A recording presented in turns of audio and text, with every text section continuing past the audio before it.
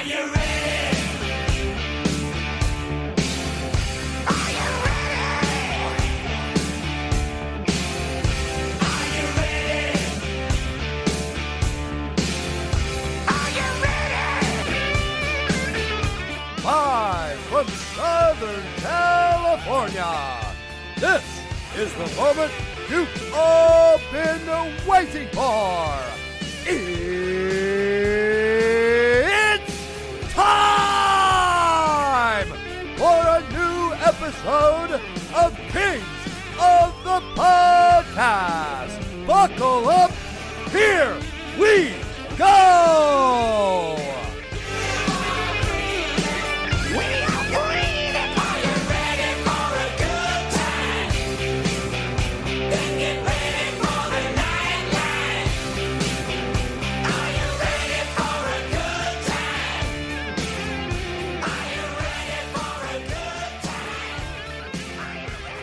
Here we go, back-to-back days, kind of like this condensed schedule, DB. We're doing back-to-back episodes. We were on for episode 10 yesterday. Now we're back with episode 11. Welcome to Kings of the Podcast. Dennis Bernstein, what's going on? And a COVID-free podcast as well, Jay. Let's do it. Yeah, let's keep it that way. No more quarantining in 2021. We did enough of that, locking ourselves in a basement in 2020. But look, today's episode is going to largely be focused on the Ontario Reign in the second period, but we have plenty of Kings talk for everybody in the first and third periods. So in the spirit of fairness, I will tell everybody right off the hop that we are recording this on Friday morning. However, because the Reign are busing up to Las Vegas, which we'll get into at this particular time, I did record the interview with Robo on Thursday night. So John Wroblewski, the new coach of the Ontario Reign, who joined us right after he was hired. Great episode on Kings of the Podcast. Not only did we talk hockey, but we talked music. So of course I enjoyed it. He's going to join me in the second period for an extended interview and sort of a season preview. But we have a lot to get to before that, DB. We are coming to you today live from the Michael Mersch Studios here in Southern California. Now, this might be a name that you're familiar with, Dennis. Oh, totally. I know Michael Mersch. Big power forward. Okay. Just never nice touch around the net, but just can never put it all together to be a consistent force for the Kings. You're absolutely right. And the reason that I wanted to sort of pay tribute to him today is just the fact that he is such an important figure in the Ontario Reign as an AHL franchise. When he left the organization, he left as the goal leader with 61 goals in 165 games, and also the points leader at 125 points in those same 165 games, of course. So 125 and 165, just off of being a point-a-game player, and was somebody that former coach Mike Stothers leaned on very heavily. Johnny Brzezinski, of course, was a goal scorer for that team for a number of years as well, and he would have been number 2 on the list. Since that time, Brett Sutter has passed both of those guys, and he is now at the top with 148 points, although Brett Sutter has done it in 275 games played. One little quick note, because as I was researching all of these stats just to verify what I thought I remembered, which is that Michael Mersch was the all-time leader in goals for the team. Curtis McDermott, I did not realize this until I looked it up. Dermy is number 2 on the Ontario Reign games played list. So Brett Sutter, who's been a constant there, is 275 games. Curtis McDermott, 194 games. I didn't really remember. And so then I started going down this rabbit hole of looking into it. And it all started to click and come together, because I don't know if you noticed it or were aware of this, but the other night on the broadcast, Jim Fox made reference to the fact that Curtis McDermott and Nicolas Deslauriers, that they were roommates at one point and that they were friends. Mm-hmm. And so I was texting with Foxy, and I was like, when? Like, this doesn't make any sense to me, because Curtis McDermott came into the organization a year after Deslauriers had already left. So let me just sort of timeline this for everybody. Sure. To have it make sense. So Deslauriers was drafted before they ever signed Curtis McDermott. So Deslauriers is drafted, and then he develops in Manchester and he never played for the Ontario Reign. He only played for the Manchester Monarchs, and then eventually Deslauriers ends up leaving the organization. Well, McDermott turned pro the year after Deslauriers had left the organization. However, what I had forgotten was they signed McDermott as a junior free agent in 2012, 3 years before he ever really showed up with the Ontario Reign. So during that time period, Delorier still was in the organization. So apparently Delorier and McDermott had crossed paths and become friends at a development camp or at a rookie camp in September. Fascinating little story there, because just when you look at the stats, you go, how is that even possible? Because the timelines don't match up. And then you just remember, oh yeah, the kids do meet up with each other, just like the college kids. They do meet up with, the other junior prospects during the summer development camp. So Curtis McDermott, 194 games played with the Ontario Reign, sitting there number 2 behind Brett Sutter. So it looks like Brett Sutter will cross the 300 games played mark with the Ontario Reign during this 40-game season if everything goes well for him. So there you go. There's a little milestone. He's been one of the constants there. Again, John Robleski, the coach of the Ontario Reign, will be coming in, and we'll talk with him in the second period. But DB, one other little note on Michael Mersch, and that is that he went to the University of Wisconsin. He played an outdoor game there as well. So I wrote an article for the LAKings.com website a couple of years ago talking to several prospects that had played in outdoor games, and Mersch was one of them when he was at Wisconsin. I bring up Wisconsin, of course, because Tony Granato is there. Yes. And this weekend, Wisconsin, they call it the border battle. Wisconsin plays Minnesota. This, of course, is important because one of the real true rising prospects in the LA Kings organization, drafted in the second round a couple of months ago, is Brock Faber. Faber, he patrols the blue line on the top pairing for Minnesota with Ryan Johnson, who is Craig Johnson's son, and Craig Johnson is Robleski's assistant coach. Are you following all of this? So, John, there's so many dots to connect, but you do it masterfully. So there you go. If anybody was lost, Wisconsin is playing Minnesota this weekend, and you can watch both of those games on TV if you have DirecTV. But don't worry, I'm not going to give you. Oh, we're not going to go. You're not get that lecture again. I'm not going to get that lecture. I'm not going to give everybody a sports television breakdown. But if you have a sports package that allows you to watch the games, which is awesome. Wisconsin versus Minnesota this weekend, and that's always a big game in college hockey, so that's a lot of fun. DB, before we get started on going through these Twitter polls that we put up last night where we were asking for some fan feedback, and we had 10 questions. We want to go through them on the broadcast today. Let's quickly just remind everybody that support for Kings of the Podcast comes to you from Manscaped. Love those guys. And Valentine's Day is upon us, and so make sure that you're ready for wherever the night may take you. You have less than 2 weeks to go here, and our friends over at Manscaped, the global leaders in men's below-the-waist grooming, they're here to tell you that you need to use the best tools for the job so that you can be ready for anything on that special day. How many millions of people, Dennis? Oh, 2 million, 3 million? 2 million. See, you are paying attention. That's good. I'm paying attention, Jay. Yeah. I love it. 2 million people worldwide are already trusting. They've already trusted Manscaped to help them with all of their grooming needs. And so if you're listening right now and you're not one of the 2 million, if you're not one of the millions, as The Rock would say, and then millions. Then you need to join the party. Your girl, if she can't think of what to get you this Christmas, for this Valentine's Day, then tell her to get you the gift that is actually for the both of you. The best way to get started is with the Manscaped Perfect Package 3.0. It's full of the best products to keep you looking and smelling and feeling nice. You have the Perfect Package 3.0, which of course includes their revolutionary third generation lawnmower. 3.0 trimmer has the advanced skin safe technology, the cutting edge ceramic blade, and DB's favorite feature, the LED light. Yes, people. And we don't practice this ahead of time, guys. This is all right off the cuff here. So pretty obvious we don't. The Lawnmower 3.0 is also waterproof, which is great, very helpful. And you can also check out their anti-chafing boxers, the Crop Preserver, Crop Reviver. They have stuff that'll help keep your boys from sweating, smelling, sticking, all sorts of good stuff. And everything smells good, including their refined cologne, their signature scent that came out from Manscaped here just a couple of months ago. We were talking about that on the program recently. So they have the perfect package for your perfect package. Get 20% off and free shipping with the code KOTPNEW. That's KOTP new at manscaped.com. Save 20%. Get free shipping. Manscaped.com. KOTPNEW. Happy Valentine's Day from Manscaped. Dennis, happy Friday. Why don't we jump into it and start taking a look at some of these poll questions? Does that sound like something you might be interested in? I would be interested, and they were great questions, John. I think it spread a lot of, of course, John, you just don't get the vote. You get everybody chiming in with their opinions as guided or misguided as they can be. But yeah, I thought they were a great round of questions, so let's get to it.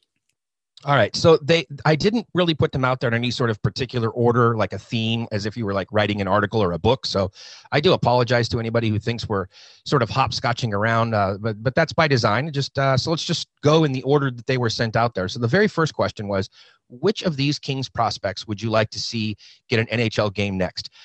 First, I just have to give a little commentary. I love it when people reply and want to tell me other names that aren't there because clearly they have a reading comprehension problem. It's written right into the sentence. Which of these, I need to start capitalizing things, or I wish there was a way to bold and underline on Twitter. Which of these four prospects would you like to see in an NHL game next? And you had Byfield, Kupari, Thomas, and Turcotte. Dennis, I don't know if you've looked at the results. I was shocked. I was blown away by the results. So let me just give them out and then we can talk about them. Alex Turcotte came in number one and by a landslide, 45% to Turcotte, 23% to Byfield, 21% to Kupari, and 10%, unfortunately, low number there for our buddy Akil Thomas. And I may have actually gone with Akil Thomas, but let's what was your take on this, Dennis? Who were you expecting to win? I know who I was expecting, and it wasn't the person that won. Yeah, I voted for Byfield, and I didn't think, but I think, John, what it is I think people think that he might be the quote unquote closest to being ready, and Kupari might be. But John, Kupari is such an unknown.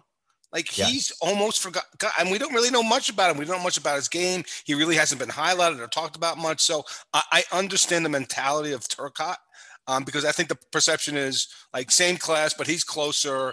And so I understand it. But I think the volume of votes, I agree with you. It was as surprising, I think, as you were.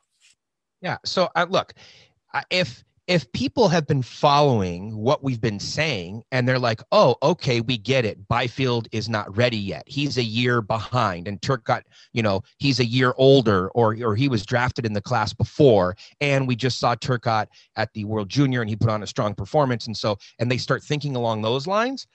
I can understand the logic. I just find that a lot of the answers on Twitter are rather illogical. So I expected Byfield to win in a landslide. Right. You are right though, DB, that Kupari does seem to be lost in a lot of this. I mean, first of all, he was bumped out of the top 5 in the Mayor's Manor prospect rankings. Right. He would have been number 5, and then they made the trade for Tyler Madden. Kupari slips into number 6. In general, it's not the end of the world. It's not a big deal when you go from 5 to 6, but there is a little bit of cachet with saying you're a top 5 prospect instead of saying you're a top 10 prospect. And there are only so many names you can rattle off when you're talking about top 5 prospects. And so he doesn't get mentioned, Kupari that is, doesn't get mentioned in the same breath that Bjornfoot, Byfield, Turcotte, Kaliev, that they get mentioned in so often. So he tends to be forgotten. Then he has the knee injury, so he's sidelined for a year. And then to top all of that off, there's the language barrier as well. So we don't have all this really great, fun content on Mayor's Manor, with We've Kupari. not interviewed him. He hasn't been on the podcast. I mean, look at every other guy on there. They have been. Turcotte's been on the show. Byfield's been on the show. Thomas has been on the show. So, yeah, Kupari does get sort of lost in the shuffle, I think, sometimes.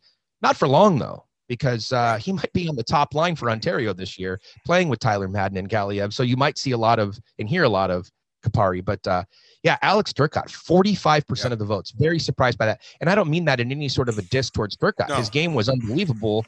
And, you saw what he did at the World Juniors and what he's capable of doing. So very interested, very excited to see Turcotte get going this weekend up in Henderson with the Ontario Reign. But, wow, 45%. Let's move on to the second question, Dennis. Second question was, which of these Kings prospects, and hopefully people noticed a theme here. The first 4 were all forwards. The second 4 were all defensemen. So I said, which of these Kings prospects would you like to see get an NHL game next? And Bjornfoot, Brickley, Dursey, and Holtz. I expected Bjornfoot to win this in a landslide, only because he's the one that people seem to be chomping at the bit for after seeing him in a couple of games last year. And no doubt about it, he ended up receiving 82% of the votes. What I was also most curious about was to see how the other 3 sort of shook out, because I think you have 3 distinct, interesting stories with Brickley, Dursey, and Holtz. So in Dursey, you have this guy who is an offensive, dynamo. That's his calling card. He is a puck-moving, power play quarterbacking, type of offensive, geared defenseman who's been working on his defensive game over the last couple of years, especially last year under Coach Mike Stothers, and now, of course, under Wrobleski, I'm sure, and is said to have made great strides during 2020 during the downtime. So I wanted to know if people were aware of Durzi, and then comparing him to Cole Holtz, who did come on the program, who had a phenomenally successful, short of winning a national title, had a very successful career at Penn State. And then Daniel Brickley, who there was a lot of hype about just a couple of years ago. And so the way that it all shook out was Durzi received 10%, Brickley 5%, Holtz 3%. You might not think it's a big deal, but I was a little surprised that Brickley had more votes than Cole Holtz. Yeah, I would think, because Brickley's the forgotten guy, right? I mean, you mentioned it. What was it 2-3 years ago? He was up at the preseason ticket holders meeting. They had him up on stage. That's how much they were trumpeting him. Then he went up to Utah, played a game up there. So yeah, surprising that he's just. I mean, John, is he a factor? I mean, you're the pipeline prospects guy. Where does he stand right now? I think that there is a giant question mark on Daniel Brickley. I mean, we've talked about this being a make or break season for a guy like Grunstrom. This really is the ultimate fork in the road for Daniel Brickley. Now, let's put the caveat out there. He had some serious health issues. He also had some serious personal issues with his father. Right. And that has impacted him, understandably so. That has impacted him over the last couple of years. But he had his window was very short in which to make it with the LA Kings. Like Blake Lizotte had a very short window as an example of when he could jump up and take one of the center spots with the LA Kings, because coming right behind him was a gang load of future centers, and Gabe Velarde and Turcotte and Byfield and Kapari and, et cetera. So he capitalized on that window. Unfortunately, Daniel Brickley wasn't able to capitalize on that window, as we just mentioned. And his career had sort of fallen so far off the tracks that he was assigned, to the ECHL, and then he was also even traded by the Kings. And like this, it wasn't even really officially a trade. It was a loan. It wasn't a trade. It was like, hey, you can. And these things are so rare. They happen in the AHL, but it's not like it happens every season. Hey, you can borrow our guy. He needs a change of scenery, but we're not going to let you have him full time. So he went and played in Winnipeg, I believe, and then they sent a forward to LA because it worked out perfect. Ontario had too many defensemen. So Brickley, you go play there, get a change of scenery, get your head straight, and then come back and see. So this is it for him. He needs to come in this year. He needed to have a great camp, and he needs to have a great season. And I'll talk more about that with John Wrobleski in the second period. I'm very interested to see the type of season that Brickley has, especially early on, because I will say this, Dennis, he brings something to that defensive group that they don't otherwise have. He is the opposite of Sean Durzi, right? Mm-hmm. So right. He brings some size. He brings something that they don't have in that defensive group. And if Brickley can get back on track, that would be a big, big add to their defensive group. And don't discount him. Don't look at him and be like, oh, he wasn't a first-round draft pick. He's not a Bjornfoot, so it's not important. Hey, guys, Mikey Anderson was a mid-round draft pick. He's playing on the top pairing and looking great, playing with Drew Doughty. Cole Holtz is a mid-round draft pick. He's phenomenal. Sean Walker, unrestricted free agent, basically signed out of college. Matt Roy doing a fine job on the second pair when he's healthy, and he was a late draft pick. So it's not all about the sexy picks that are taken in the first and second round. You need a complement of players. All right, moving on. Dennis, away from the players and back to the fans. Question number 3. If the LA Kings were allowed to offer 5,000 fans at Staples Center, would you attend a game? I didn't want to get political on this, Dennis. I was just curious sort of what the temperature was of people. And 57% of the people said yes. I was kind of surprised by that number. I expected the number to be about 30% yes. Did you really? I thought it was going to be higher, actually. Well, it really? It depends on what the context, right? If we're at a point where they do that and half the population or 75% of the population has been vaccinated, I think more people would even go. If it was today, I just think that fans miss the game so much. And if you take the proper care, plus it's also context. What are the conditions of you coming back in the building? I assume you have to wear a mask. I assume that you may have to show that you were vaccinated or you had a negative test because when you see what's going on in the league. So I would think it would be more because it's been, John, almost a year since an LA fan seen their team play live. So I think that need, but there's still a level of concern, a level of fear that would probably keep that down. I thought it would be more. I thought it would be 75%. It's funny that you would think it would be 30%. Yeah, interesting. Okay. Let's get a couple more in here and wrap up the first period. So next one here would be, which of these Kings newcomers has impressed you the most thus far in 2021? And I tried to stick with just people that were basically new in 2021. So I didn't include Gabe Velarde and didn't include Mikey Anderson because they had played a larger pool of games. Correct. I did include Kale Clegg, even though he made his NHL debut last year. He really was only up for just a cup of coffee. So the four players that you can basically say are real, true newcomers would be Mark Alt, Lias Anderson, Kale Clegg, and Olli Mata. I expected it to be a two-horse race, and it certainly was. Lias Anderson received 48% of the votes. Kale Clegg received 46% of the votes, and then Alt and Mata had 3% each. I want to say I was very surprised by this. Forwards, they tend to get more votes when they're going up against the defenseman. 48 to 46%. That was very, very close for Lias Anderson and Kale Clegg. It was. Well, I know Kale now a couple games has played on the second pair, and Lias has basically been, third, fourth pair. But yeah, I think I voted Clegg, but I agree with you. It's a toss up between those two with respect to how they've performed so far this season. And I love the comments about people saying who voted for Mata. That was pretty good. Well, yeah, and people, why was Mark Alt included? Well, you guys He's just go through the roster. I mean, he's a newcomer. I know he signed to a two-way deal and he wasn't expected to play, but he has been playing in games. I mean, and I was just trying to give you four. For those of you that have never set up a Twitter poll, by the way, you can have either 2, 3, or 4 responses. And since I had 4 on the other ones, I tried to do the same thing here. One more here. This will be the 5th of our 10, and then we'll do 6 through 10 on the other side of the second period there when we get to the third after the Robo interview.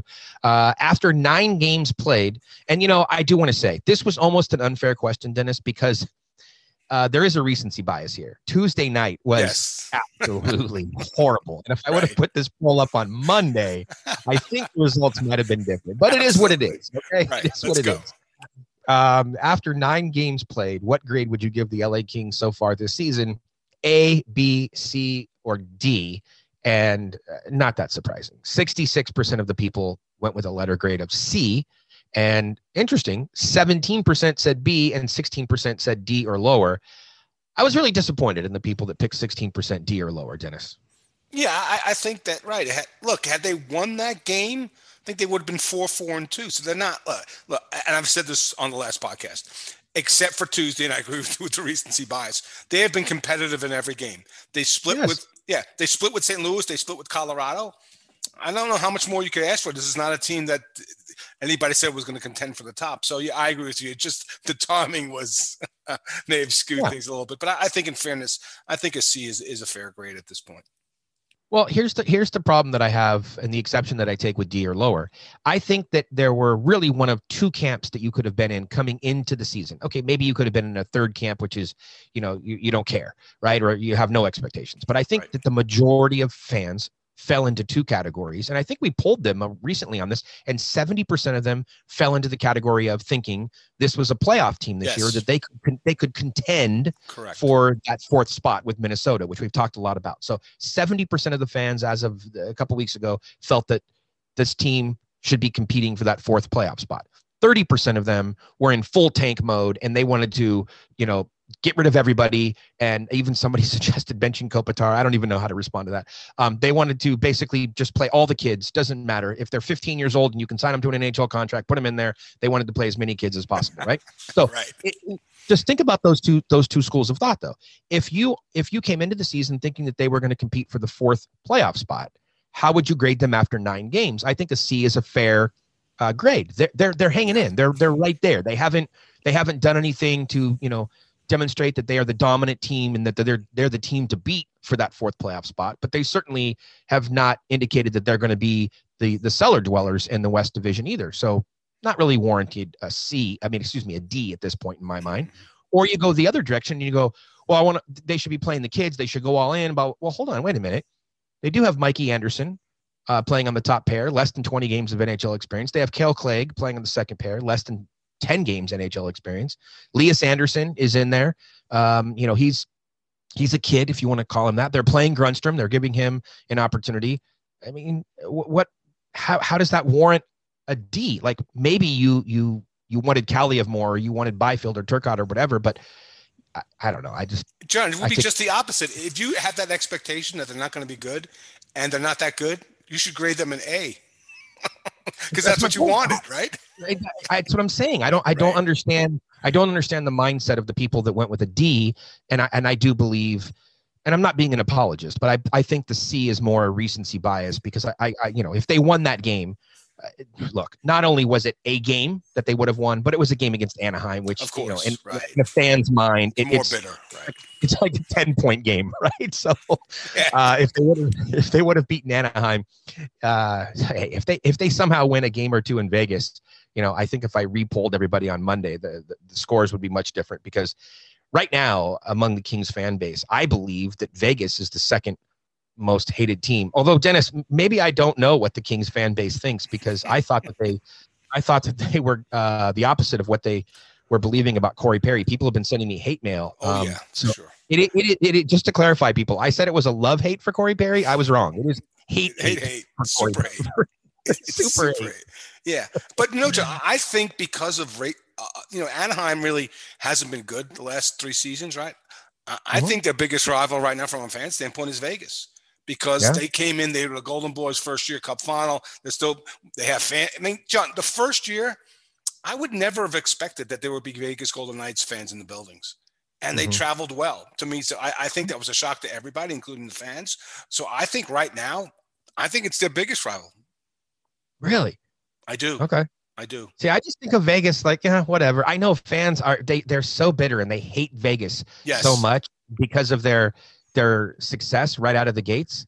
I don't know. It just doesn't bother me for some reason. I just like, okay, cool. I guess because just being born and raised in Southern California, and the Dodgers hating the Angels and hating the Ducks and also hating Northern California. So like, to me, a Kings Sharks game is way more interesting. That's true. Even than a Kings Ducks game.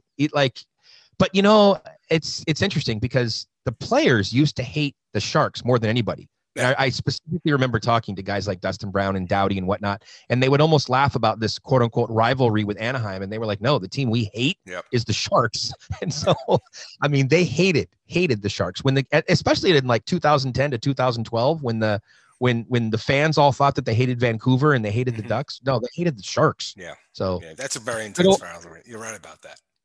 Good old hate for NoCal, but I guess fine. Okay, I guess also because for me, the teams are at different levels in their development.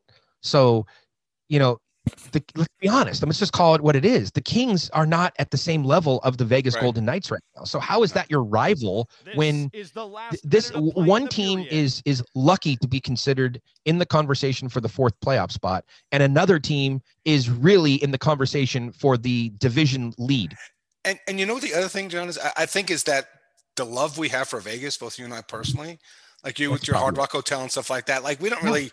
Like you would never have a derogatory term for Vegas like you do for Northern California. Like you love that. It's great. So I think that like subconsciously, like I don't hate Vegas. I think Vegas is fantastic. You love the arena. We go to the arena. We love it. You're always there for UFC. So I think that's like a built-in bias for Vegas as well. You know what? I think you just hit it on the head. You're absolutely right. So with that, let's get to the music. Let's get to the break. And then on the other side, we'll talk with the new coach of AHL Ontario Reign, John Wroblewski. Robo coming up right after this.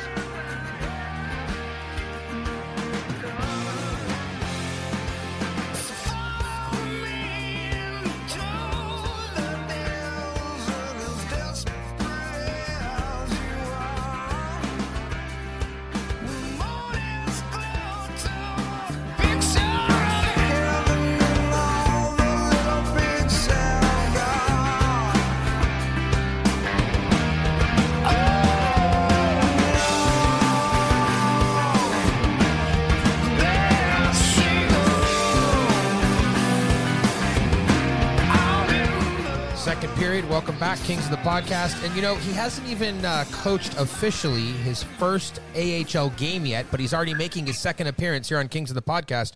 I'm talking about Coach John Wroblewski. Robo, what's happening? Hey, John. It's great talking to you. Just getting off the ice here, and another great week of practice, and ready to get on the bus tomorrow, go to Henderson, and get this thing started. All right, so we'll talk about the bus trips and everything else related to the Ontario Reign. But first, most importantly, Ashley, Rory, how's the fam doing? Are they adjusting to SoCal? Things going okay? Appreciate it. Yeah, no, it's definitely a lot easier on the family being able to walk out the door and go to the park and maybe shorts and a sweatshirt as opposed to full parkas and boots back in Detroit right now. So even though things aren't back to normal, but we can still get some of that Southern California living. It's great living here, and we really like it. Okay, well, good. Speaking of being a papa, I'm wondering, the other night, Arthur Kaliev, he scores the hammer, as you call him, which I love. It's a great nickname, by the way. But look, the hashtag is already embedded. It's hashtag Artie Party. So we'll try to work the hammer in wherever we can. But it's not going to become the number one hashtag. I'm just letting you know right now. But no problem. Good. But here's what I'm wondering, though. You haven't had Artie for a long time, so it's not the same as maybe some of your other players, but did you feel a little bit like a proud papa when you saw him score that goal the other night in his NHL debut? I was happy for everybody. I think, Artie's come a long way in regard to, I think, how he's viewed as a player. I think that a lot of people view him as a luxury type player, but when you really break down his game, he has a good understanding of his defensive zone. He'll hunt on the forecheck. Trying to get him there consistently and building that engine so he can do it at the NHL level is so important. And his showing should give a lot of people some confidence. For the future. I think he's still got to prove he can do it in the AHL on a regular basis. But there's something to work on, and I think it's a great thing for everybody. I didn't look at it as one of my guys making it to the NHL. I think there's a long way to go for that to be a process and to take any credit for that. This is all the kid and him putting in the work, and it's good. I was really happy for him. Yeah. And you called it earlier that day. You thought the morning of, let's be honest, let's give you a little pub here. You thought that morning, hey, Artie's going to score tonight. Yeah, that's true. Yeah. I mentioned to a few people that I thought he's going to score. Just, he's got that special goal scoring aura, about him. So, hopefully that can, he doesn't take it for granted and keeps working, and we'll see how many times he can find the back of the net for the Reign, and then hopefully for the Kings here someday. Yes, for sure. Well, if it gets to his head, I'm sure that you'll straighten him out in Henderson over the weekend. Let's keep with the proud papa theme. One of your former players, obviously, Alex Turcotte, I guess current player too, but Alex Turcotte, he's with Team USA. Haven't talked to you since the World Juniors much. When you're watching him and Zegras and all those guys, and they go out there and they win the gold medal, was that a proud papa moment for you? That was, yeah. I thought it was sort of the culmination of that really special birth year, and the credit to Nate Lehman's staff to bring home the gold, and the players, everybody that contributed to it. Very, very proud and happy for everybody involved, USA Hockey and all the players to be able to hoist that trophy and to put the gold around your neck. It's a great feeling to have that weight, and it was really, Turk's getting the golden goal. I'm hoping what that'll do for him. There's so few players who've scored that deciding goal in a World Junior gold medal game, and so it's it's something that I think he'll be able to bank on for the rest of his career. So take the setback out of it and missing a couple of weeks here because of his participation in the tournament. Let's look at the positives of sending him and what it should do for his confidence long term. You are a very lucky man right now. Not only have you been given the keys to the Ferrari with all of these young prospects, but you have the player who scored the golden goal at this year's World Junior in Turcotte, and you have the player who scored the golden goal the prior year for Team Canada in Akil Thomas. So you're set.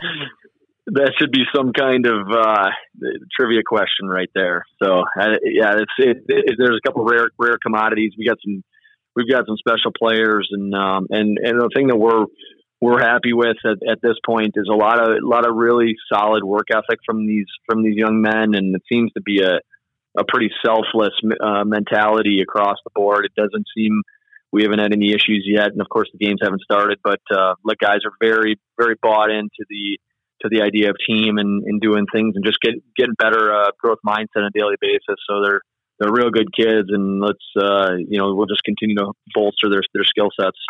Now, look, let's roll up our sleeves here a little bit. Let's get into the mud. Let's get into the dirty part of the conversation. So, having the respect from the players is obviously very important.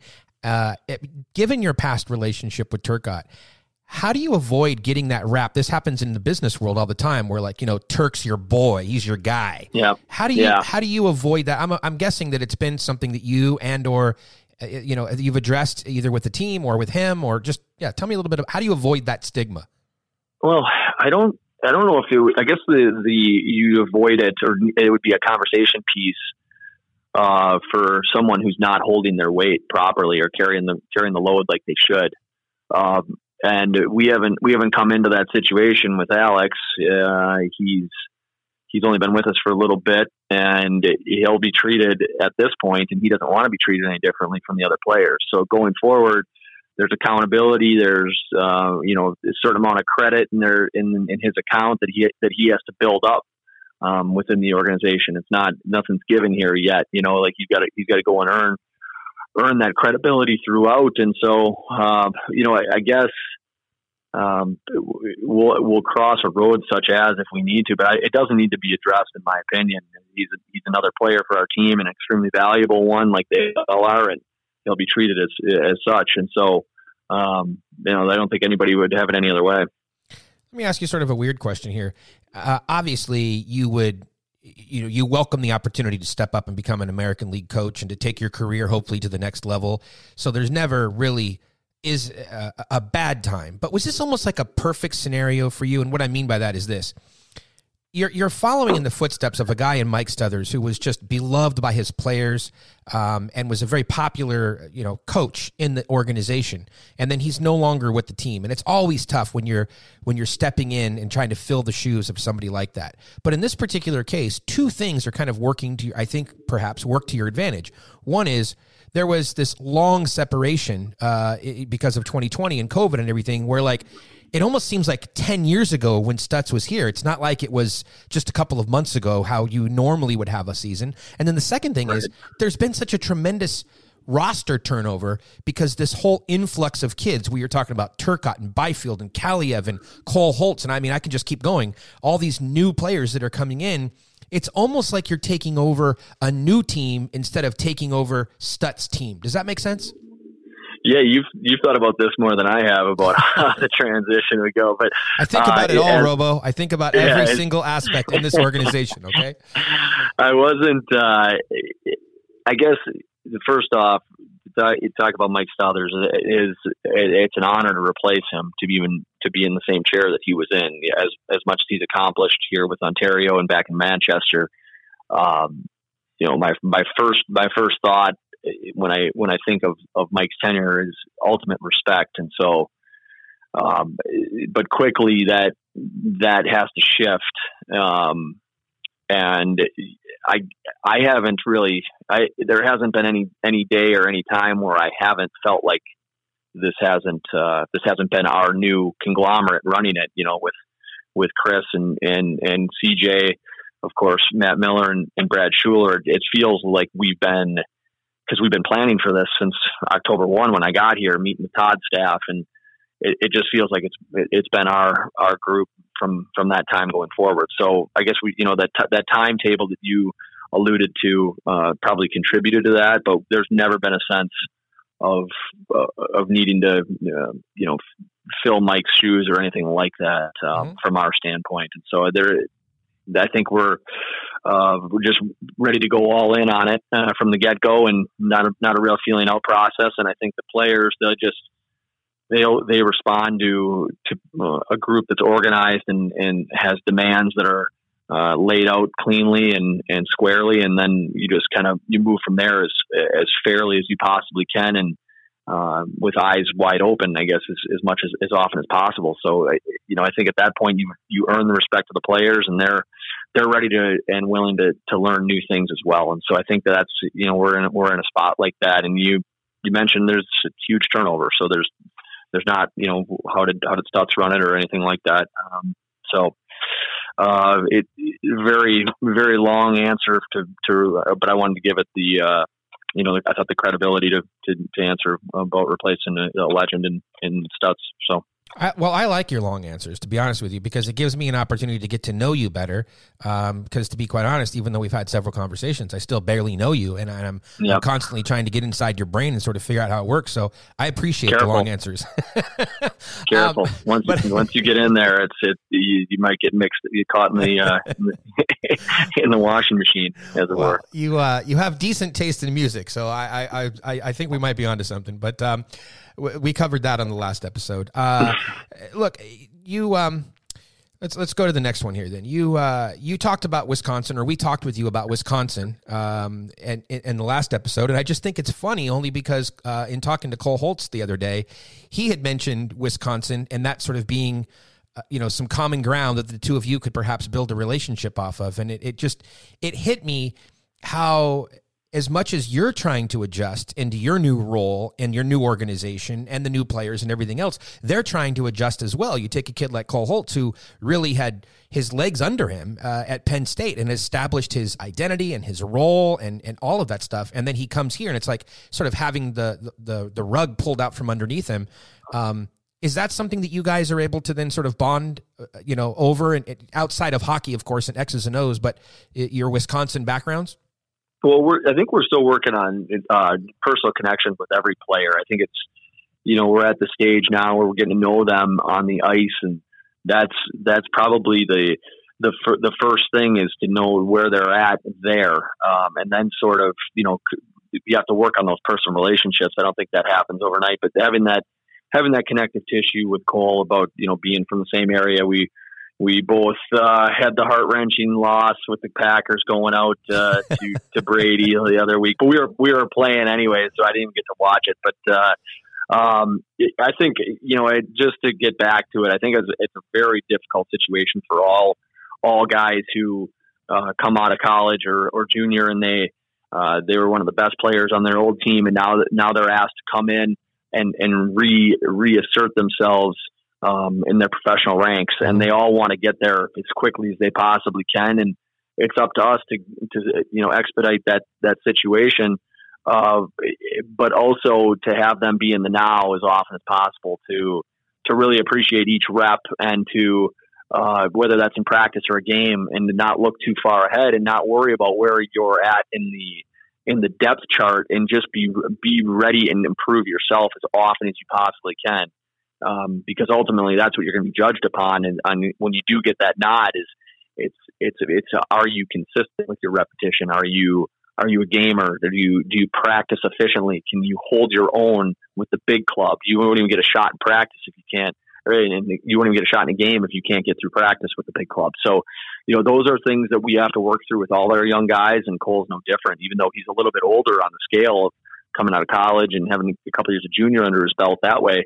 He still is a rookie and needs to learn the game and learn what pro hockey is all about. So we're really, really positive on Cole, and we think a lot of him. And he's dealing with that terrible long set injury, and we're excited to see what he can accomplish here in these few months that we have together.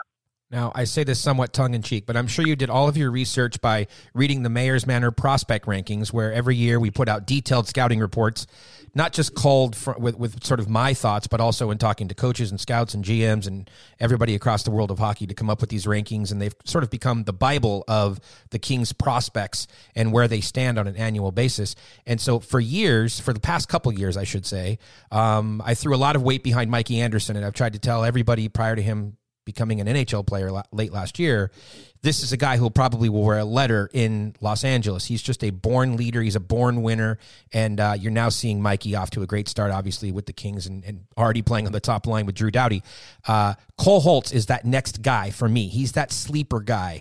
While everybody can talk about, and we will, Byfield and Kupari and Turk and all these guys, on the defensive side of things, Cole Holtz is that guy that I believe is just going to quietly sneak up on everybody and is going to be an amazingly good player. Here's the funny part, though.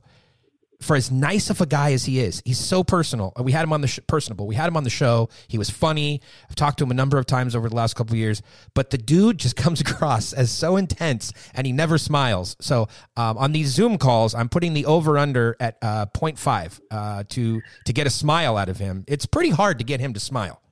It's interesting that he's got a stoic disposition about him, but it just means that I think in regard to hockey, that he's a business guy that way. He wants it. He wants to be a player, and that's the urgency factor that you probably see with his lack of a sense of humor at that point is just his serious nature towards the game. And I think that's something you can respect at the end of it all. So, I'm not dissing him.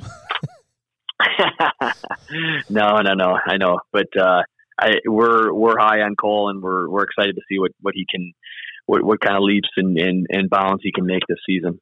Okay, at the other end of the spectrum, because you didn't know a lot of these guys before arriving in LA. Who's the funniest guy on the team?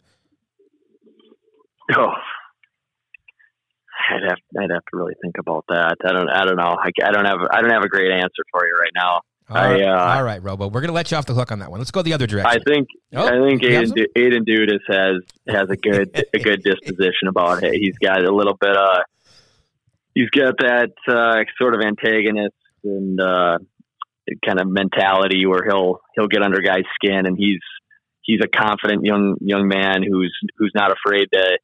Before we even really knew each other, he gave me a little flack about the USA Canada game coming up, and it was he doesn't know me all that well. He doesn't know that I have kind of a comedic side or light side to my personality, and he was quick on the punch. So he's got some confidence. I like the way that he carries himself. But they're hockey players. Everybody's got a fair amount of skin they're not too quick to take barbs or anything too serious, and they're readily available to hand them out. So that's kind of hockey across the board. Okay, so I had this lined up for later in the show. It was going to be my final chirp on the way out the door, but I'm going to bring it up now since you mentioned Dudas. So I had Dudas and Ingham and a couple of guys on the program when they were either in Germany or coming back from Germany at the end of last year. And I found out a little bit about Dudas, a little bit of a fashionista. They were trying to get him going. You might want to talk to Dudas because I've noticed that you keep wearing these red, white, and blue ties. Robo, you've been here long enough now. I get that you're from the U.S. program, but I need to see some black and silver, type ties with AHL season kicking off this weekend. Can you and Dudas maybe stop at the outlets up on the 15 on Barstow and pick up some ties before the games this weekend? I do wear red, white, and blue ties. I like the color scheme, and I've got silver and black. Don't worry, it's just pulling out at the right time. Okay. All right. I'll be looking for it on the AHL TV stream this weekend. That's fine. Let's break some news right now. So we already know that Turk is off of IR, and he's probably penciled in to play on Saturday, right? Penciled. Okay. What's going on with Byfield? I heard that he's been skating the last couple of days. The word that I get is that he probably won't be ready to go for Saturday. Would you agree? I really can't say on that end. We're hopeful that we're going to get to see him in a game sooner than later, and I'd have to talk with him after his skate today. He did complete the majority of the day for us, and he left as planned. It wasn't he left practice early, but he left as planned. It wasn't a setback or anything like that. So we're hopeful that he can get into game action as soon as possible. Whether to say it's this weekend would be. I wish I could give you a concrete answer on that. I can't. Okay, but he is traveling. He is going by bus with you guys. It seems that way as of right now, barring anything that may have happened. That they review it or something like that after practice today. But as of right now, it looks as if we'll see him on the road, and we might get him into a game depending on how things work out. Okay, so let's jump a couple steps ahead then. So regardless of when the game is, you came into preseason sort of having him penciled in on the top line, playing with Madden and Kaliev, and then because of his injury early in game 2, Kupari slid in there, and really that line didn't miss a beat. They were fantastic in those 5 games, or I guess 3.5 games, if you will. Would you be inclined to put Byfield back up there on the top line playing with Madden and playing with Kaliev, or would at this point that line's doing so well you might want to rethink the whole thing about where you put Byfield? Well, we're going to rethink the whole scenario. We're trying. It all depends on who's all in the lineup at the time. If we can have that, sort of that recipe of this. I think we're pretty solid through center. If you talked about Quentin being in the lineup and having Turcotte healthy, and we're really good through the middle of the ice. We're young, but really talented and very, very capable. Then it's just about trying to, piece together ideal lines. You have the center. There's no question on that. Then you try to just work out how will chemistry display itself. Are they going to be a speed line? Are they going to be a grind line? Hopefully you've got one digger and one hammer on each line. So it really does depend.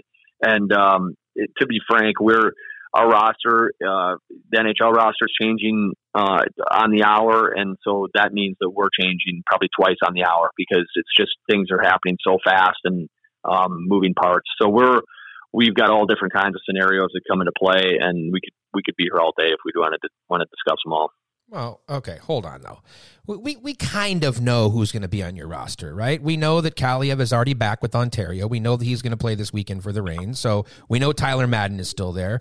There's a little bit of shuffling on the defensive side of things. But if you get Turcotte back, if you have Turcotte and Byfield in the lineup, are you saying that they both would be playing center, or there's a possibility that one of them would move to the wing to balance things out? We've talked about every scenario that could go on, whether it's guys moving the wing or playing center. And in an ideal world, they're all playing their natural positions where they're drafted at, so that we can, there's a reason why they were drafted in those spots. And so ideally, we'd love to have all those guys to the middle, and we would only adjust if we just have a log jam of players. Mm-hmm. You mentioned about having the hammer and the digger and that sort of thing. So am I to understand that your not preference, but your sort of ideology when it comes to putting a line together is to really, as best you can, focus on those three type of positions, where some other coaches, as an example, they talk about pairs and they really, I don't want to say only worry, but their priority is to put pairs together, and then they sort of just try to find a third player to complement the line. What I'm hearing is you tend to more think of it as all three as individuals, and then 1 + 1 + 1 type thing. I also think that it's dependent on what kind of team you're working with at any given time. So if you've got, if you can, ideally you've got 3 scoring lines for sure. Like that, you want that to happen. You want 3 lines that can contribute. And how you get to that end is you're completely up to how many offensive style players you have. And if you do have to go out in pairs, say you only have 6 and you want to have 3 lines, then you got to go out in pairs. If you've got 8, then 8 or 9, then you maybe even start to talk about identity. This line might be a little bit softer in the trenches, but they're going to burn you on the line rush, or the opposite. We're going to put this line together to be really, really difficult down around the other teams. The 10 by 10 area in front of the other team's net, and we're going to hopefully be just miserable to play against for the opponent, and really be a team that just controls the offensive zone. So I think that there's room to make your lineup on sets of 3, and there's room to have your forwards configured with a pair, and then kind of piecemeal the third component into it. But I think that's you want to have each line be able to report back to some type of personality or an identity with each line. So that's kind of the mindset that I try to use when I build a lineup. All right. There's too many defensemen on the roster right now, so I'm assuming that a couple might end up in the ECHL to start the season. I wouldn't say that. No? You're gonna try to figure out how to rotate 8 or 9D? Well, the problem you run into are some reentry issues, and so if we send anybody out, then we're going to have to. It takes when they come back into our bubble, then you're talking about a significant time off to reenter. So that makes things interesting, and as you know, with the Kings having 2 defensemen out with injuries, that also places quite a bit of undue stress on the organization and certain players that maybe aren't ready to play every day. So there's can be some fluidity there to their roster. So we're at liberty of that, obviously. So we're kind of today we didn't practice with a full conglomerate of 9 players. So on the back end. Yeah. So we're kind of, unfortunately we're a bit reactive to all scenarios, and we don't want to get caught in a situation where we're shorthanded either. Sure. I just know, for example, last year, and obviously times are different because, like you said, of the COVID and the protocols and whatnot. But it was challenging for a guy like Sean Durzi to get into the lineup in the early part of last year when Marcus Phillips was still here and there was a lot going on and they had to do some shuffling. Fresh start. Obviously, it's you could give me the cliche answer, but that won't be any fun. Does Brickley have sort of a fresh start with you, and everything that's gone on the last couple of years is behind him, and you're now trying to reestablish his game? Is that fair?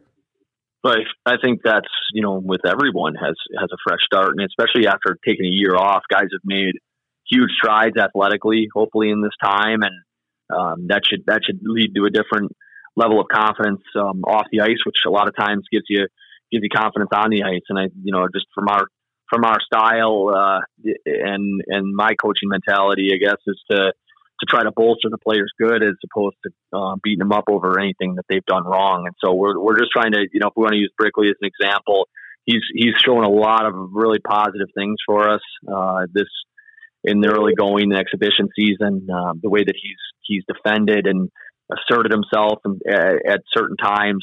We're happy with his progress to this point, and now it's the mark for a guy like Dan. We'll continue with him is just making sure it's consistent, that where there's no hiccups, and if there is a little bit of a departure from his play, it's not significant. Your bad isn't terrible, and that we're able to manage any mistakes that guys make, and that's just us working through it and us that's why the regular season is so important for these guys, that we got to play this year, so that we have tangible items on.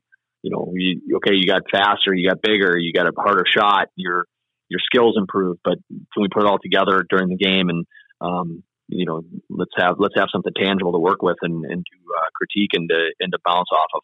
Yeah, he's somebody that I think a lot of people are rooting for as well.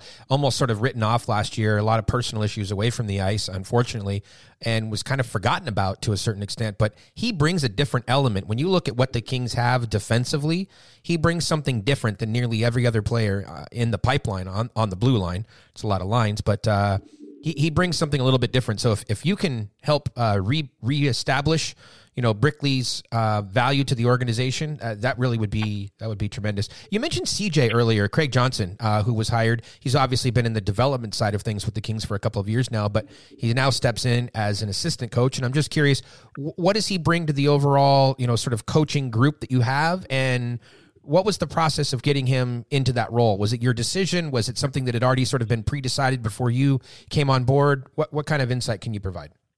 So I guess we'll start with how CJ became the assistant. This was in the hopper before I got here. Mm-hmm.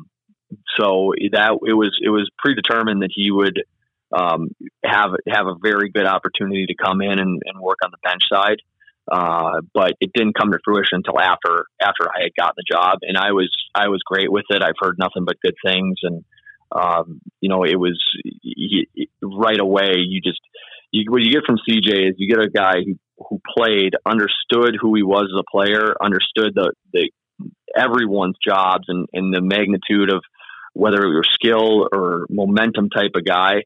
I think that he was taking inventory the whole way along while he was playing, and his background with the development side has led him to understand all sorts of players. So it's just like that common theme of him sort of being an everyman, where he's awesome with each guy. He's really personable, and then he can bank his hockey knowledge of all scenarios. He coached his son's a first rounder, so he understands the pedigree of what's going on with that young man as well. So he's got just all the spectrum just travels so far with him, and then he's got a really really solid just view of the game, the way that he sees all zones. He's offensive minded. That's something that lines up with my mentality. We're constantly searching for more ways for offense to whether it's a line rush option or somewhat a tweak in our defensive zone, which is going to help our line rush game.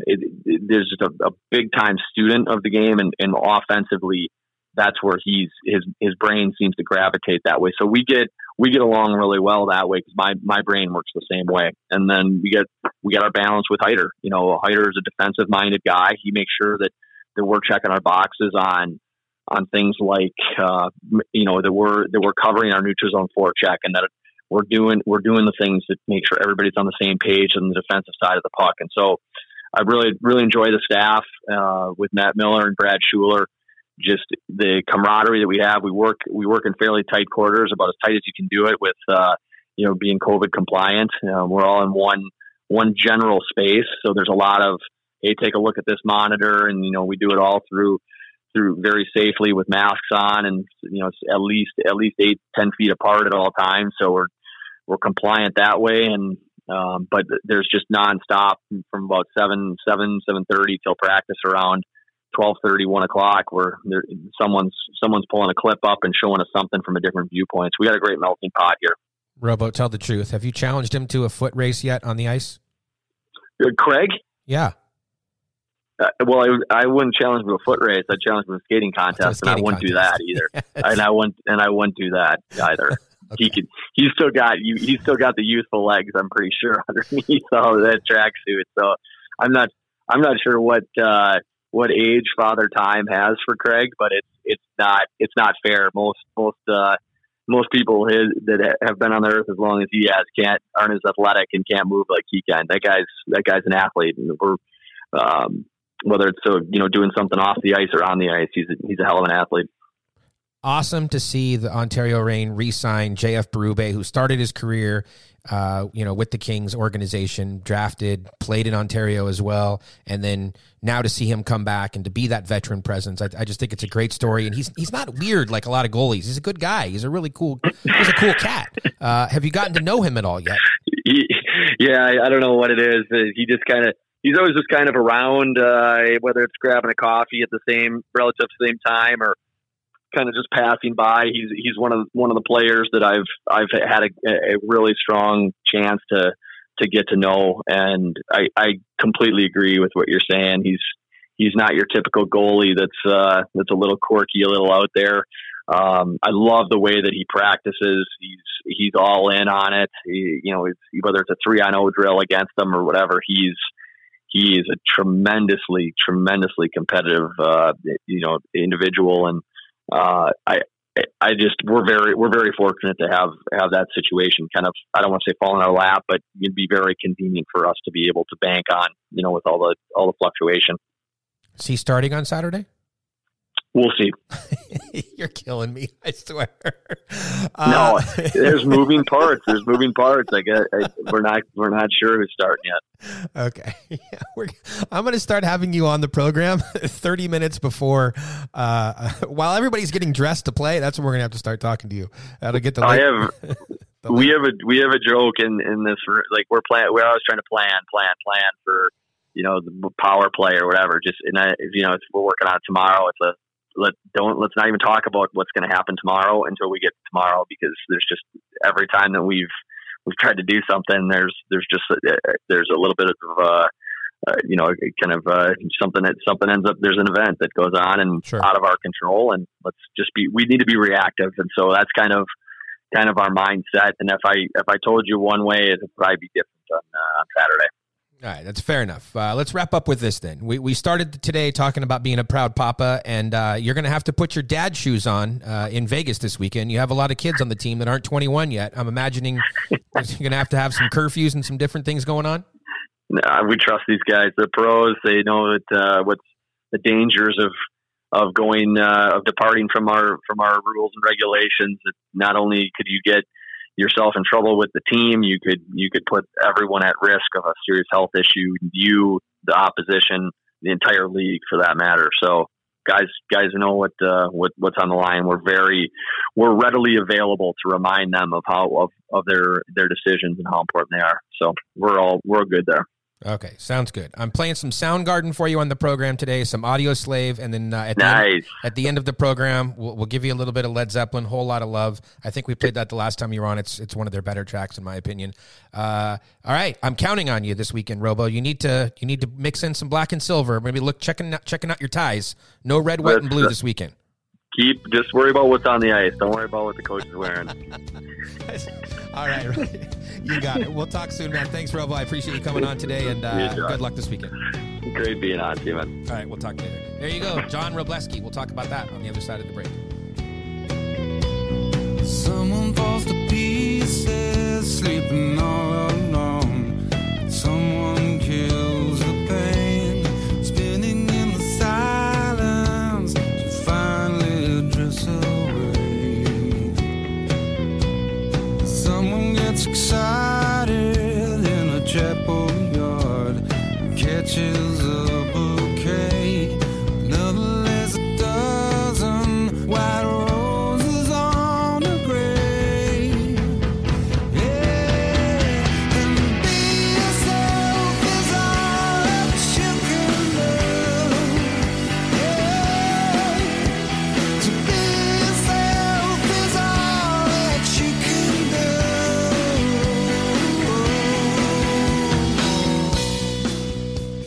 do. Welcome back to the third period of Kings of the Podcast with DB and the Mayor.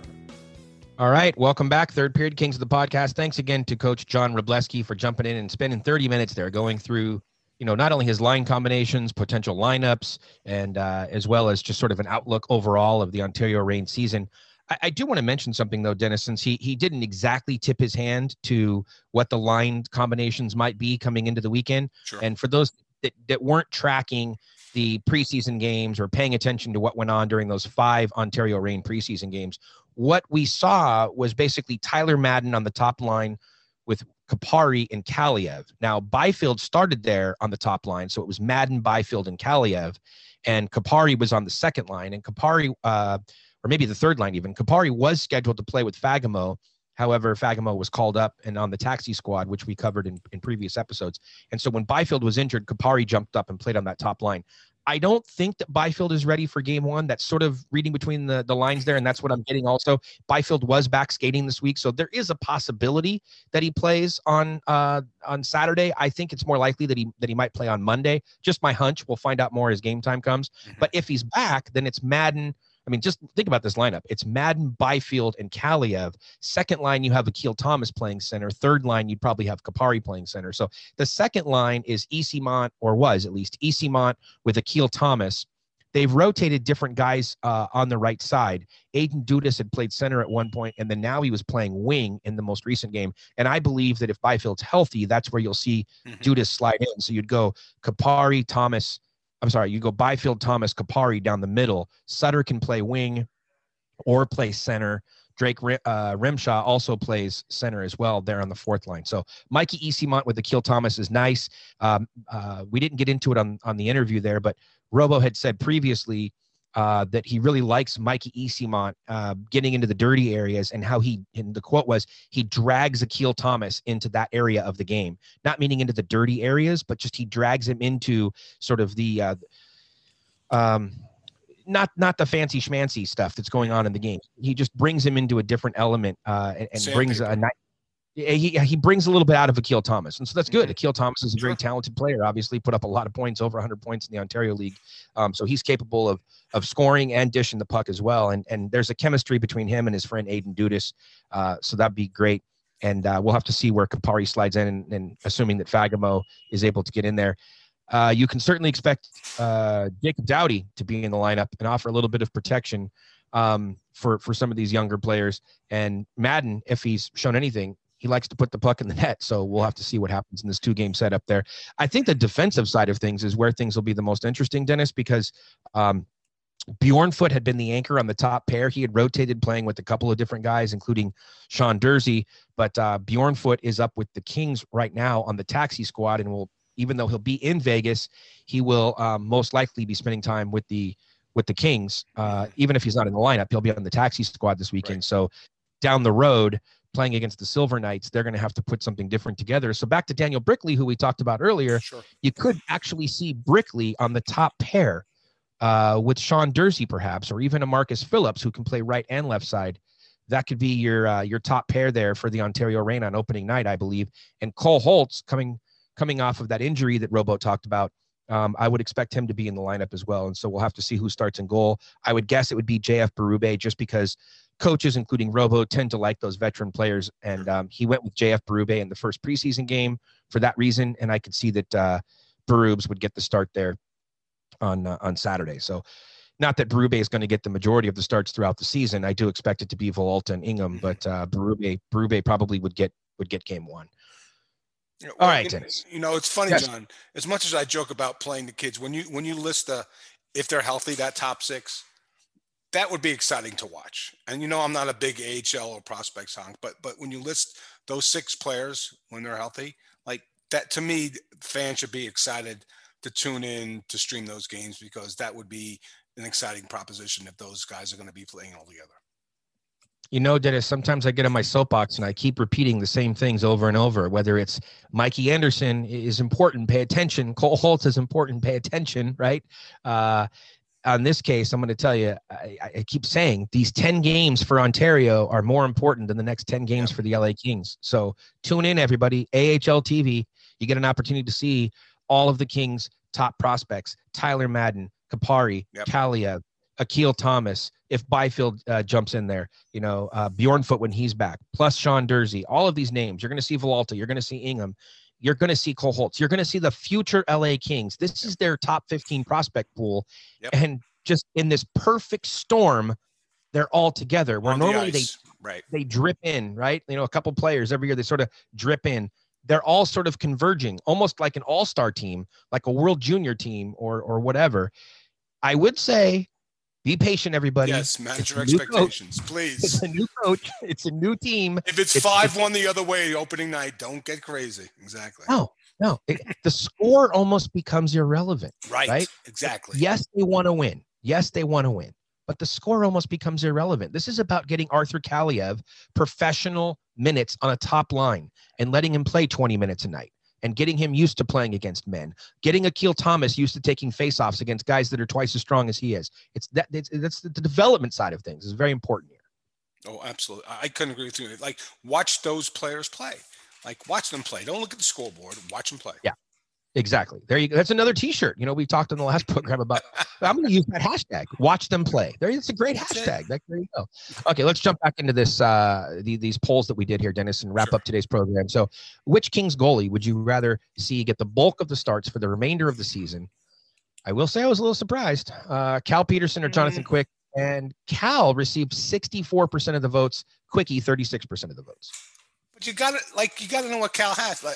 So you'd be happy with Cal playing 28 games? I just want to, I especially after the other night, I'm like, we know what you have in Jonathan Quick. We know, and John's not going to, I believe John's come to terms with where he is in his career, things of that nature, and with respect to where the team is in development. I think if you went to John and said, look, we need to have Cal start 65% of the games, are you cool with it? I think he'd be cool with it, John. I just think that I really want to see Cal in a greater body of work this year.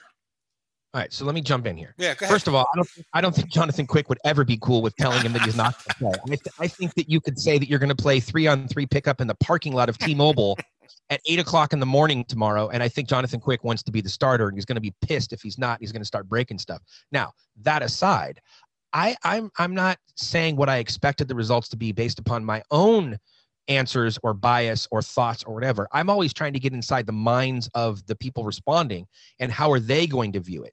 And knowing that 70% of the fans want this team to make a push for the playoffs based upon previous polls, and knowing that Jonathan Quick has been really so good over the last, year, if you will, and has looked more like the Jonathan Quick of old than he did at the beginning of last year when people were really down on him, and knowing what Jonathan Quick has meant to the franchise and how people are attached to players and that sort of thing, I just expected there to be more love for Jonathan Quick from that fan base than for Cal Peterson to get 64% of the votes. I would have expected it to be a little bit closer, is all I'm saying. And so for Quickie to only get 36% of the votes, I was just a little surprised by it. Now, if you want to use your logic, I agree with you. I would rather see Cal Peterson get the bulk of the starts this year. And I think that the Kings organization would like to see Cal Peterson get the majority of the starts, but they weren't going to hand him the keys. He was going to have to earn it. Agreed. And I'll say this, if Cal's playing like he played the other night, and he's had a couple of good performances, if you ignore the first week or so when he came back, And Yes. and Todd even made reference to that, like, hey, this guy was in protocol for a while, and so you have to give him a chance to work his way back in, let him play his quote unquote preseason games, even though they're in the regular season. Right. Cal's been getting better. He's building momentum. Yeah, he So is. okay, 64%. Next question. Which aspect of the LA Kings are you most disappointed in? Offense, defense, goaltending, or special teams? Well, this one wasn't even close. The defense, 73%. Now, again, I want to say interesting timing, because if Matt Roy was healthy and in the lineup, Right. I'm just curious if it still would have been 73%. Well, yeah, but they weren't great defensively against Minnesota. I think this is also a vote against Oli Mata as well. So I just think that if you look at the other aspect, John, it's not about necessarily where they performed or how they were performed with Matt Roy. It's in context to the other votes, that the other choices you have. Not the offense they've been producing, the special teams, the penalty, the power play has been great. So what are you left with? Well, okay. Since I like to find things to take exception to, I take exception to the 16% of the people that voted the offense. What is wrong with you guys? 16% of you don't like the offense. This team has been able to generate goals consistently outside of the Anaheim game. And so, again, maybe it's a recency bias. I have no idea. Because if you want to pick apart this team, I don't care how cynical you are, you shouldn't be pointing to the offense at any point of your case. So if you want to stand up as an attorney and you want to give your opening statement or your closing statement, man, you need to keep the LA Kings offense out of your mouth and don't make that part of your speech, because it is not a problem this year. I think they rank about midpoint in the league right now. So you can't really point at that saying that's what you're most, disappointed about. So I agree. I don't know unless those are people looking at 5-on-5, because the power play's been carrying the offense for the most part. But still, when you compare it to what's going on with the defense and the injuries and the underperformance, yeah, it's clear cut. So it's no. When I saw that poll, I was like, I think I know which one's going to win. Shame on those people that voted 16%. Shame on you. You should go to the box for a 5-minute timeout. Next up, most surprising Kings player this season. This was really interesting to me, Yes. Dennis, because you have to focus on the word surprising. Right. And so context is important. Same thing we always talk about here on the program. Always. Context is important. So most surprising Kings player this season: Mikey Anderson, AA, Jeff Carter, or Adrian Kempe. And Mikey Anderson received 19% of the votes. The only person that received fewer votes was Jeff Carter at 14%. And I don't understand that.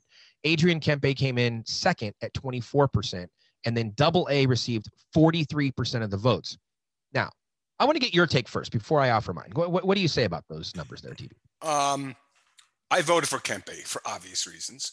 I think the disparity between Kempe and Athanasiou is too large. It's too large it's just too large. I mean, he played 5 games, and then he got on the COVID list.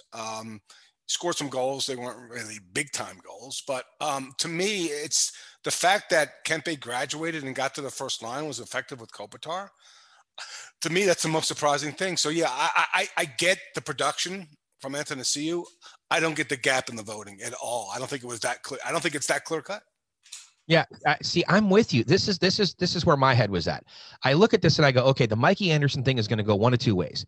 Either they slept on Mikey Anderson and they didn't realize how good he was, despite all the stuff that we had said or written about him, and so he's going to win big because he's now up on the top pair and performing well, playing with Drew Doughty, and seems to have stabilized that top pair after the start with Mata. So people are going to just vote in a landslide for Mikey Anderson, or the exact opposite was going to happen, which is that people were expecting big things from Mikey Anderson, and so back to the word surprised, they really weren't that surprised. They're like, oh yeah, this is exactly. We kind of thought Mikey Anderson is going to be good, and he's good, right?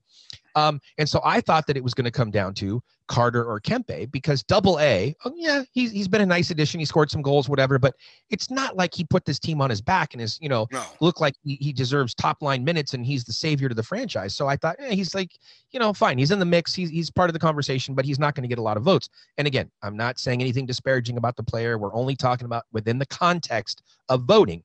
And for me, it came down to the two players. Jeff Carter has looked And everybody's talking about it, from the coaches to his teammates to fans to other media. Jeff Carter looks like, the fountain of youth has, done him well, and he's 5 years younger and all this sort of stuff. And then Adrian Kempe, we've talked about it. He's a different player. He's a mature player. He's been more involved physically. I would have voted for Kempe probably. And if I didn't vote for Kempe, I probably would have voted for Carter. And yet they received, 24% and 14% of the votes. Carter received the fewest votes of everybody, which didn't make any sense to me. And like you said, the disparity for AA at 43%. Yeah. I think the Carter thing is, I think they look, because what's your hashtag for Jeff? All he does is score. Well, sure.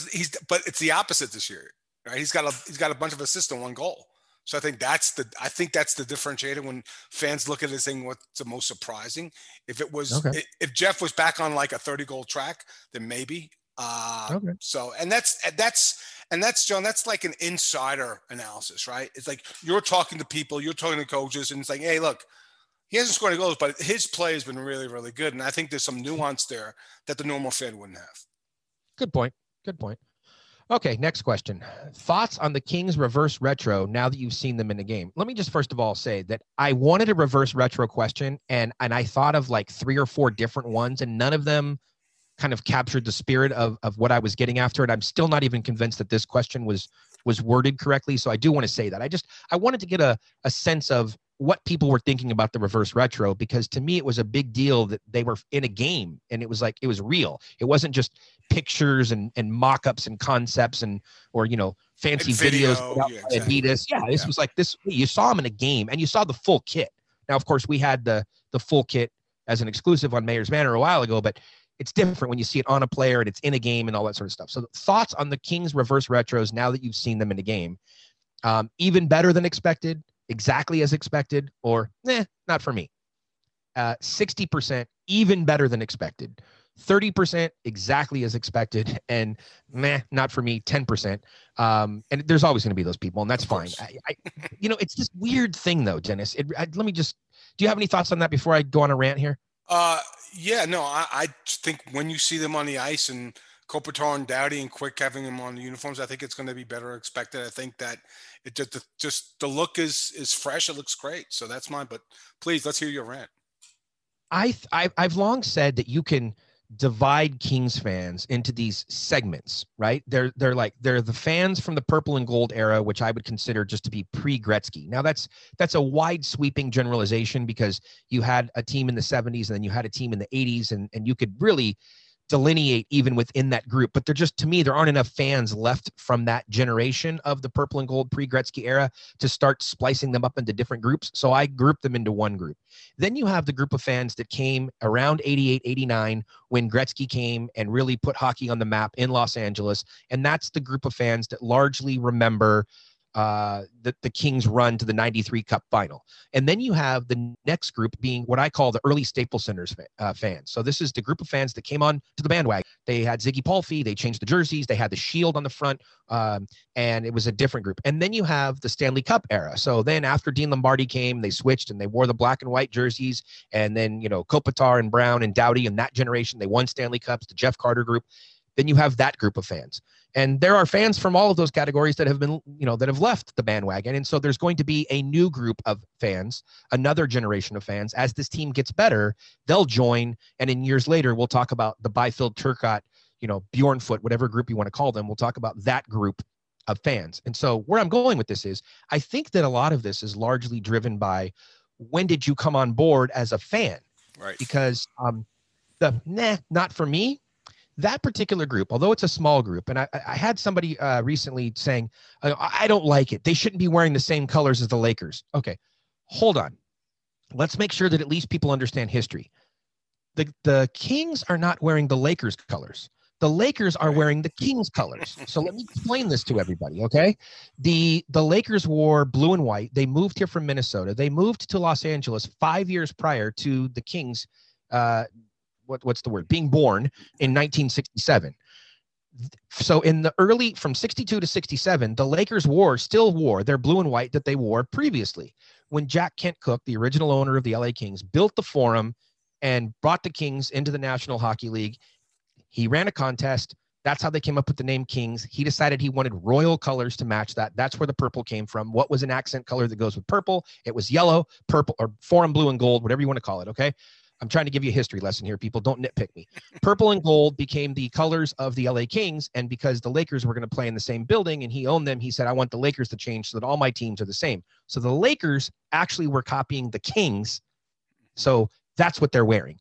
And if you really want to be technical, that's a stupid argument anyway, because the black and silver and white that the Kings are wearing, the Raiders were also wearing those colors as well. Now, I understand there's a little footnote there as well that technically the Kings weren't copying the Raiders wholeheartedly. Maybe partly they were, because Luke Robitaille and Bruce McNall came on the old Mayor's Manor podcast before this thing ever existed. And Bruce told the story about how Luke had influenced him and his thinking, because Luke's junior team, Hull in the Quebec League, they were black, white, and silver, and Luke liked those colors and Bruce liked those colors, and so they wanted to go that way. Now, I'm sure that, subliminally or whatever, the Raiders, influenced them as well. But the point is, nothing is new. There are no new ideas in Of business, course. right, Dennis? Oh, Everybody is copying Everybody's somebody ripping else. off everybody else. Let's go. But don't give me this nonsense about the Kings are copying the Lakers. They're not. The Lakers copied the Kings, okay? So the Lakers are purple and gold because of the Kings' original owner, Jack Kent Cooke.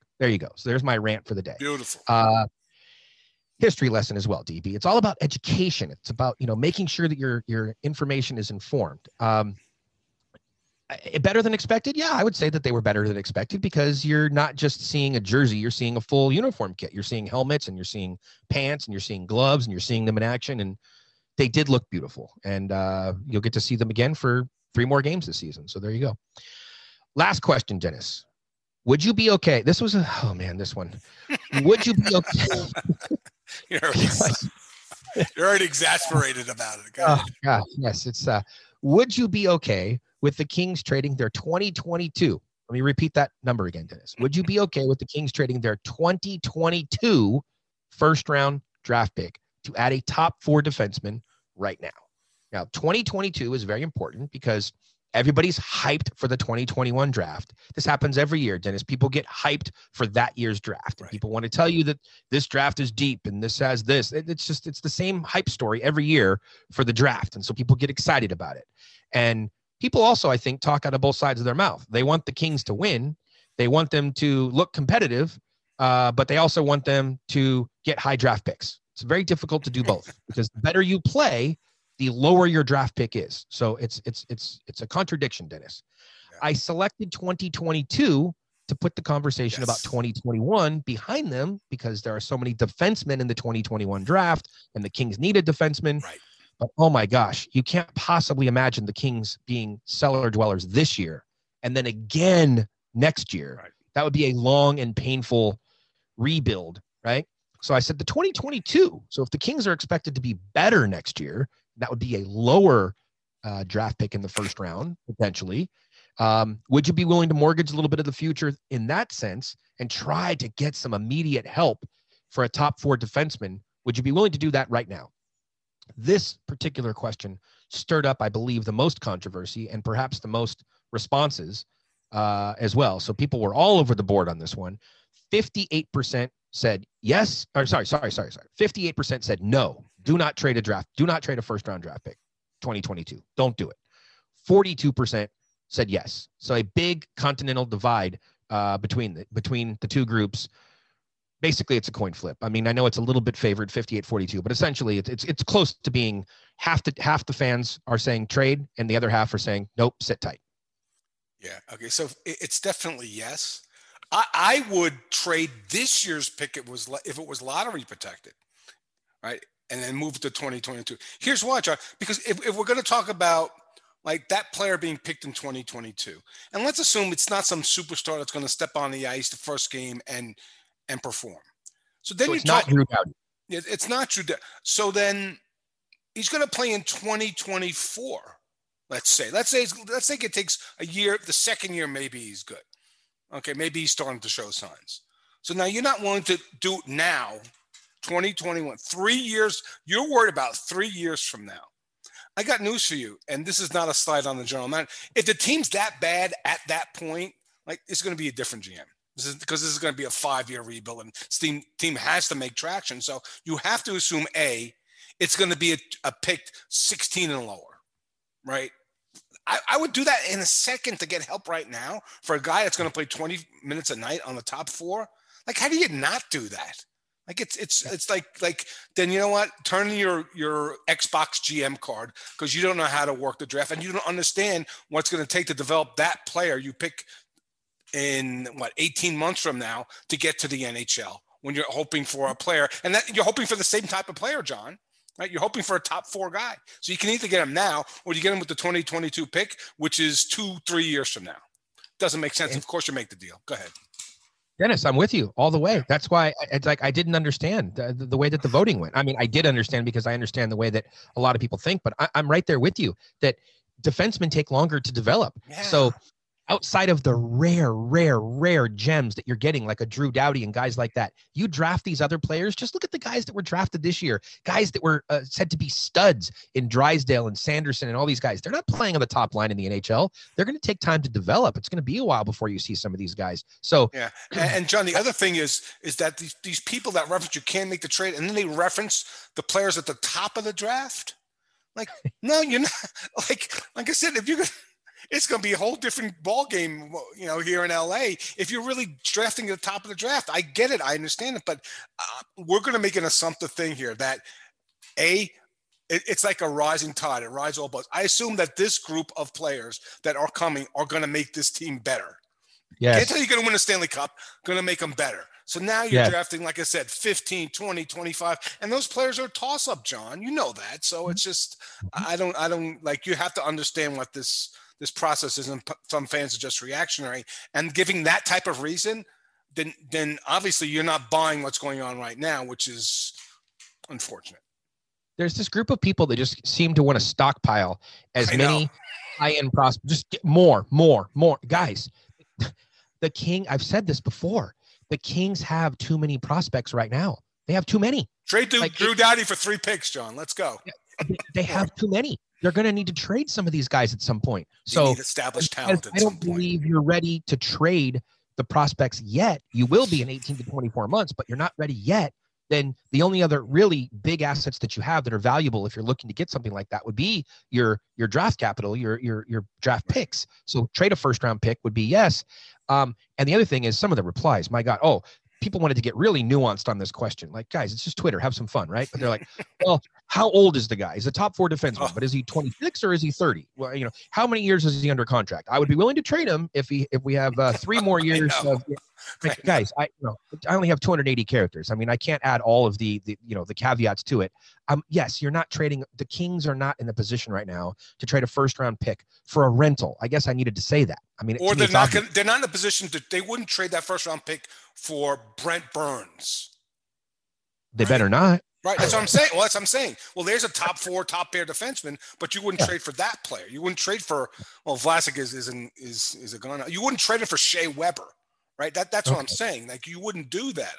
Anyway, that's not a logical proposal at this point. How about at the other end of the spectrum, Dennis? Yeah. Multiple people in there are going, do it right now for Byram. I'm like, you do understand that to get that player, you're trading more than your 2022 first round draft. Right. What would the advantage be for a franchise to trade him right now for a 2022 first round pick? There's no advantage. There's none. There's no advantage. Colorado would never do that. They're going to hang up the phone on you. That's a 3-for-1 trade. You better be willing to trade 3 assets. And age distribution is important as well. Why? I can't even do it, Dennis. I just laugh. You can't do it. What? Start letting. What's the logic of that? Like, you have to give and get, right? You have to be able to give something that another team needs in return. Yeah. Colorado has the player. They already have the player. Why would they trade Quinn Hughes isn't traded. Vancouver's not trading Quinn Hughes for a 2022 pick. First round. No, it's not happening because they already have the player. Found him. They found him in Quinn Hughes. They're not going to say, no, we'd like to do over. We want to do it again. We're so confident in our scouting staff. We can do it again. No problem. Sure. Set us by. Sure. And you're also going to set us back as an organization 3 or 4 years. Right. I'm talking as of Vancouver, because they have the player now. And if they trade the player away and they get another player in 2022 and he's not available till 2024, you just set the franchise back 3 years. Look, the likelihood, John, is that you're trading for a player who's probably 25, 26, 27, somewhere in there. That would be the player. It's not going to be this stud kid who's 22 years old, because he's controllable. You're not even paying him big money. It's not going to be the veteran who's in his 30s. It's going to be, like you always mention, the age distribution. It's going to have to be a guy who fits with respect to the age development of the franchise right now. 26 to 28 years old is the sweet spot. So, guys, don't take this recording, and then if the Kings ever do trade for a 25 or a 29-year-old, tell me that I was wrong, okay? 26 to 28 is the sweet spot, plus or minus a year on either side. Right. I don't see any 33-year-old defenseman on a 5-year contract coming to Los Angeles, and I don't see them trading anytime soon for a 21-year-old defenseman. Those are 21-year-old defensemen that are high-end, are hard to find, and most teams are going to hold on to them. Thomas Chabot's not coming from Ottawa, guys. Come on. Let's go. So there you go. So if you can find somebody, and I know they've been dialing like crazy, dialing for dollars, dialing for defensemen actually is what they've been doing. They have been looking. They're in the market, and they know that they also need to add a different element than what they have right now. They need to add somebody who is of that, Matt Green, Robin Regeer. Size. They need size. Scuderi. They need that sort of a presence in the lineup, a true shutdown guy. You can only add so many offensive-minded defensemen, to the group, and they have a lot of good stuff that's coming. So, all right, that was fun, Dennis. We had 10 Twitter poll questions. We'll have to do that and weigh in with everybody and check in, and it just gives us stuff to argue about on the podcast here, DB. Oh, yeah, it was great, John. I said before we started the podcast this morning, the stuff that you came in with these questions, I think, were good. It's spurred thinking. Some of the thinking wasn't as great, but great responses, and look forward to doing it again sometime soon. All right, another jam-packed episode, DB. Thanks again to John Wroblewski for jumping in. Have fun, everybody, this weekend. You have 2 games with the Kings in Vegas, 2 games with the Ontario Reign in Vegas. And here's a little sneak peek. We will be back on Monday with another Kings of the Podcast. We will recap everything that went down in Vegas, and we will be joined by Agent to the Stars, Alan Walsh. It should be a fun-filled program on Monday. Have a great weekend, everybody.